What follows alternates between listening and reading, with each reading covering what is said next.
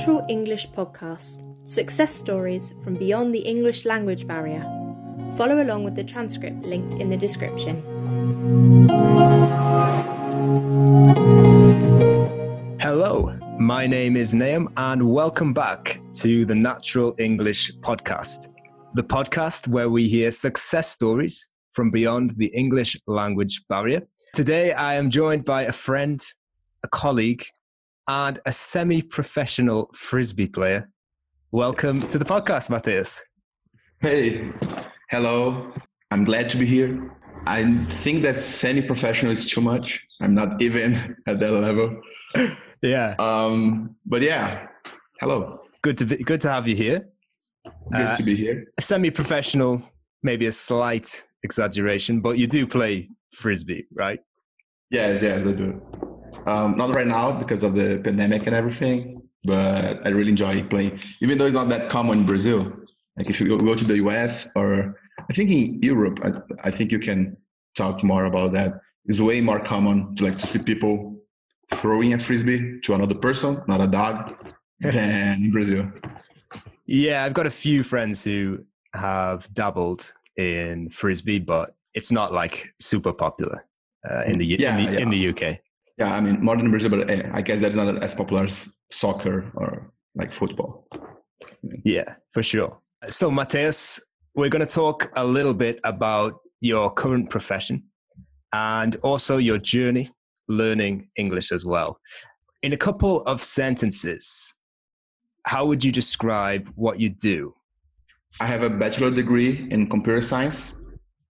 So I design, I test, I maintain, and I develop software applications in general. I mean, that's my profession. But now, since I work at Natural, which is a language school, I think you know that.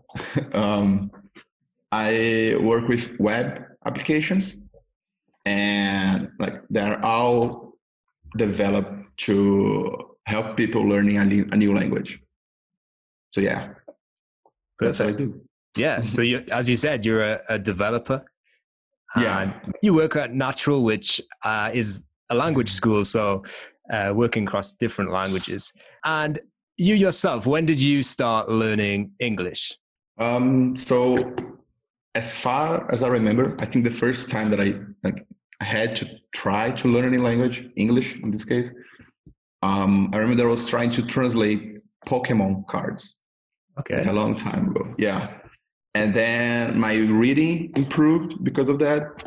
And I guess Brazil in general is very influenced by American culture in general. And all the movies and stuff that I read is really common to see stuff in English. And I guess that influenced me. And then I had English classes over middle school and high school. But I don't know if you know that, but at least here in Brazil, these classes are not very good. They're really simple and basic. Okay. They're mainly to be verbs forever. And people make fun of that. Yeah. To be is an important verb. Let's not not forget. It is, but not you don't have to say to be verb for 8 years or something like that. Yeah. And actually, it was one of my worst grades during high school and middle school. I didn't like English at all. Sure. But I had to, in a way.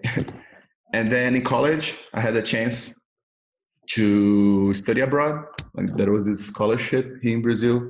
Awesome. You basically had to do the TOEFL test, and then get a minimum score, and then you could go.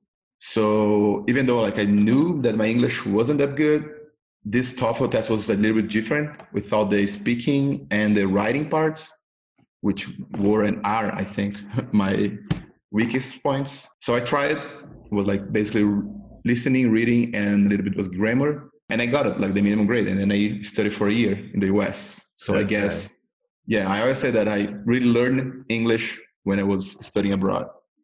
Where in the US did you go? I went to Eau Claire, Wisconsin, state of Wisconsin. Awesome. A really cold place, but I really enjoyed my time there.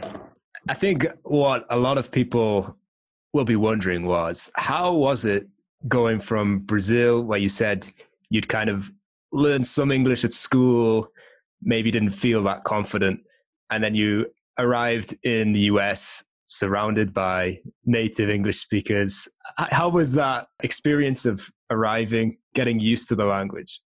Yeah, I can say that was terrifying. Like I Very remember, honest. yeah, I mean, it's a kind of a long trip, like around, I think it was like 8 or 9 hours. I don't remember exactly. But I remember that I was sitting on the plane and then I was thinking, okay, why am I doing that? Like, I'm going to a different place with different people with a language that I don't exactly know. Like I didn't know how to say all the days of the week, for example. Like I didn't know some basic stuff. Yeah. Like I remember being in the plane and then I could watch a movie and then I was, okay, let's turn on the subtitles. And then I didn't have subtitles. Oh, wow. So yeah. So yeah. But That's then, unusual for a plane. I thought the plane would have the options. yeah, I don't know if it was, I don't remember. I think it was Copper Airlines. Yeah. Yeah, I didn't have this, or at least I didn't know how to use them because it was in English. The interface was in English. But then I think after, I don't know, 3 or 4 weeks, I just accepted that I was there, and then I had to learn. And I had some Brazilians there with me too. Good thing that wasn't many, so it was me plus other 3 Brazilians, which is like for most colleges that people went over, the scholarship was not a lot. Yeah. So it was good that I didn't have a lot of Brazilians to talk. Otherwise, I would not learn English there. Yeah. I suppose it was nice to have like some familiar faces, familiar language around you, but it's always best to immerse yourself as much as possible, I think, when you go abroad. Yeah, definitely. Like if you go abroad and you don't, and you just stay with Brazilians, which is like, I think the most common thing. It's way more comfortable to stay in your comfort zone. So you don't learn that much. Like you can, and it doesn't matter if you know that and think, okay, even if I have a lot of Brazilians there, I will not hang out with them. Yeah. It doesn't work like that. You will hang out with them just because like it's the same culture. You know how to communicate then, you know how to express yourself way better with them. So yeah, you kind of don't have an option if there's a lot of Brazilians or your own people. Yeah. Wherever you are. Yeah. For sure. And I think a lot of people have stories of kind of mistakes with the language, or I certainly do in Spanish and Portuguese. Did you have any experiences like that? So I definitely had, but like people would not correct me that often. Like even though I know that I wasn't like speaking perfectly, I think they were just, okay, I think I understood what he said, so I'm not gonna correct him. I remember like, I think it was the first week or something like that I went to Wendy's and like ordered a burger or something. And then the guy said, "Is that all?" And okay, what? Is that all? Yeah, with fries. Is that all? And then like after, I don't know, 5 or 6 times the guy understood that I wasn't from there and then used his slow motion mode. Okay. That all? Oh yeah, that is all. And then happened. But I mean, I definitely had way more stories than that, but I can't remember right now. Yeah, I guess it's the simple things, right? Like from that moment, you knew when you went to Wendy's, they're probably going to say, "Is that all?" Yeah, you know what to say from that moment. I had to practice after that. Great. So yeah, you've had a mixture of studying at school, some time abroad. And what about in your profession as a developer? How has English helped with your profession? So I think like we do have a lot of material in Portuguese about like coding and computer science in general, but we have way more, like much more things. Many more things. Many more things, yeah. In English, and most of the time they're better too. So I think almost everyone that study computer science read, like know how to read stuff in English, or at least like the minimal, because almost everything, like the documentation of stuff, and I don't know, if you find a bug or a problem in your code, you're probably going to search in English. So I can say that it's very important because of that. And at the same time, not right now because I work in Brazil, I think working as a software developer is one of the professions that is easier to work abroad, just because you can work from home, like you just need your computer, and it's kind of the same language for everyone. So if you're like a doctor and you want to say a part of the body, it's different from English and your native language. But in programming languages, like it's the same. You all have the same language, like have like Python or have Java, or have C, and everyone knows the same language and the same terms. So yeah, if you want a profession that you can work abroad, like you don't have to work on your country, I think computer science and software development in general is a good field. Actually, the homework from the last podcast looked at this idea that coding is like a language. And in my head, I'm going to be honest, I'm a little bit scared because there are 13-year-olds, 14-year-olds out there who are learning to code at school. And I haven't really looked at it. It's kind of been in my head, very maths based. I'm not really, not great at maths, but yeah. So what would you say in your opinion? Is it like learning a language? Is that true? I don't think so. Like, I'm pretty sure that there are some studies saying that it's similar or anything like that. And I can see that, okay, in both you have the vocabulary and then you have the structure, which is like the grammar. So I guess that in that way it's kind of similar. In both cases, you learn by making mistakes too. Like it's good you have to practice to learn. But like, I think a natural language is not close to a programming language. Like it's much more complex than a programming language. Because like when you're coding, you basically have a problem and you have some tools to solve that problem. And then these tools depend on the language. But I mean, you basically have to learn the tools and then know how to use them. I can see why people say that, but I don't think that I agree that is the same thing. Or it helps. Just because you're fluent in French doesn't mean you're going to be good at Java. Yeah, I don't think so. I'm sure there's a lot of disappointed people. I mean, and also I think it's going to be hard because most times, like people that like to learn language, they're like you, like they're not they don't like hard science that much. And I mean, it is a hard science. So yeah. Okay, that's great. I mean, I'm a bit disappointed that I have no particular advantage if I decide to learn coding. But yeah, it's nice to hear that there are kind of vocabulary points in it. I guess you don't have to speak it.